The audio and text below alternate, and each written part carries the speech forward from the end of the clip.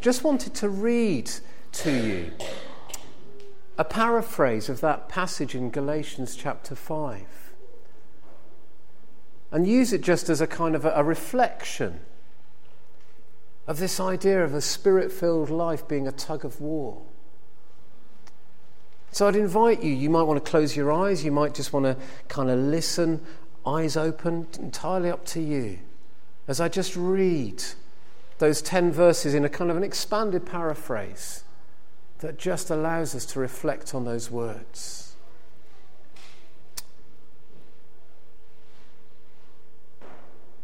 In the light of all of this, ask yourself the question, who is in control of my life? The answer to that question will decide what you do, how you react, and why you think the way you do. It's completely impossible for both the self and the Holy Spirit to be in control. They are mutually exclusive. And as long as life on earth lasts, constantly at war with one another. This is the reason for that constantly bewildering human situation. That you know so well what you should say or do, but frustratingly seem unable to say or do it. The fact of the matter is that every step you take, every decision you make, every thought you think, every emotion you feel, every motive you have is truly led by the Spirit of God.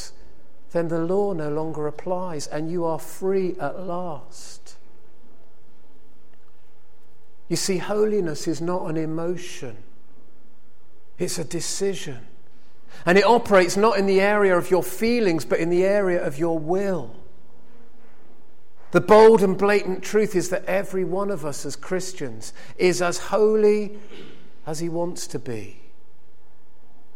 Because the good news of Jesus is not only that my sin can be totally forgiven, but also I now have the freedom to live a righteous life. His gift, my choice. Let me spell this out for you. Our lives could be a bridgehead for holiness, but can so easily become a bridgehead for hellishness. The dominion of darkness invades our lives sexually, religiously, emotionally, and socially. Sexually, promiscuity is never God's way.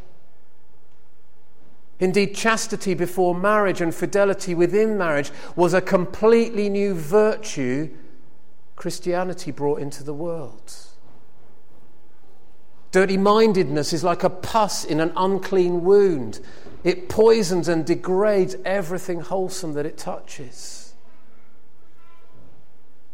Then there's a level of indecency which goes so low and so far in lust and perversion that the indecent person no longer cares what either God or man thinks or says, but takes a reckless delight in shocking people. Such is the catalogue of sexual corruption when our unbridled human nature is given free rein. Religiously, human nature is prone to worship the things it has made, whether these are material or mental or moral images. Man without God is exposed to deceptively disguised, yet desperately destructive spiritual forces that ultimately lead to despair and dysfunctional living. Emotionally, the list is frightening.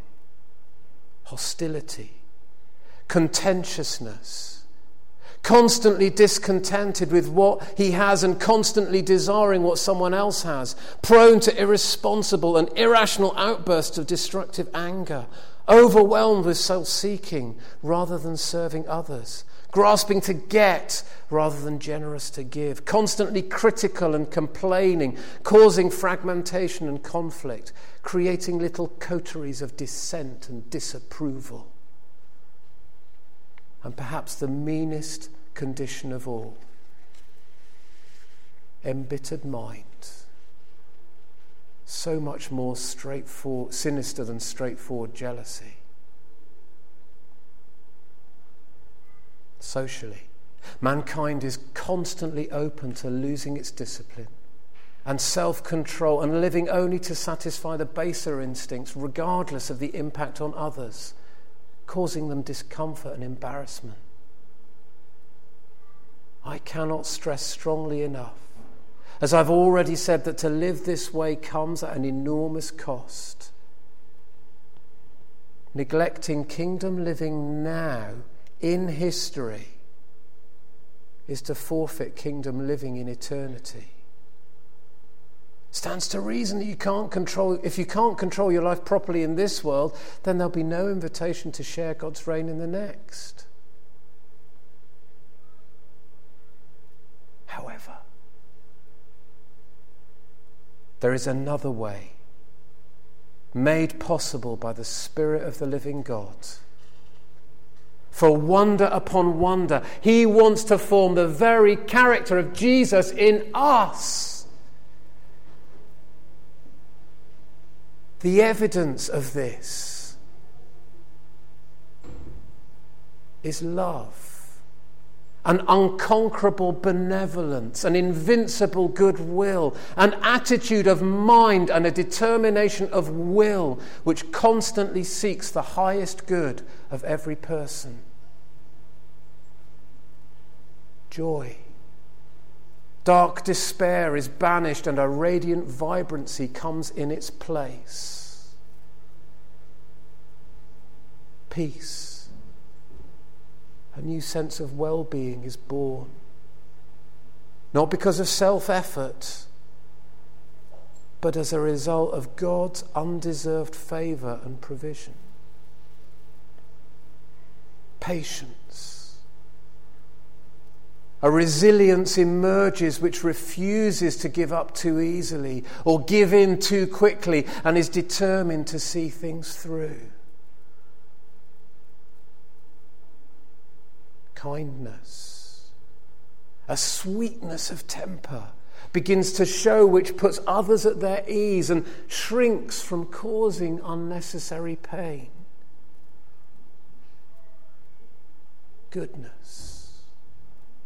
Lavish, unstinted generosity is displayed in such a way and to such a degree that clearly God is the source.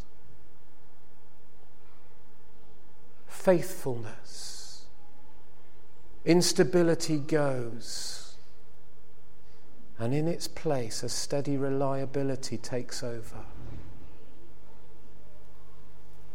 Gentleness.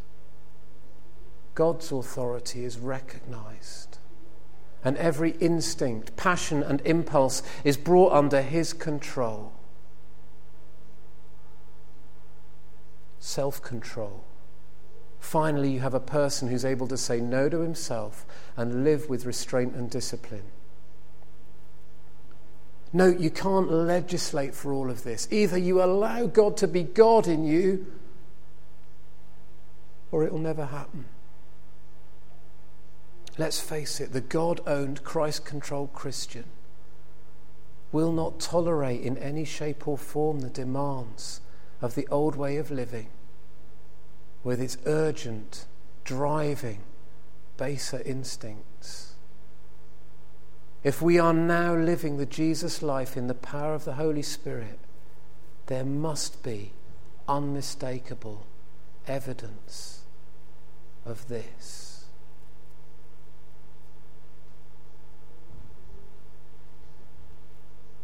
Let's remember that image of Brad helping the younger children We're not left alone to flounder in this, but God wants to help us.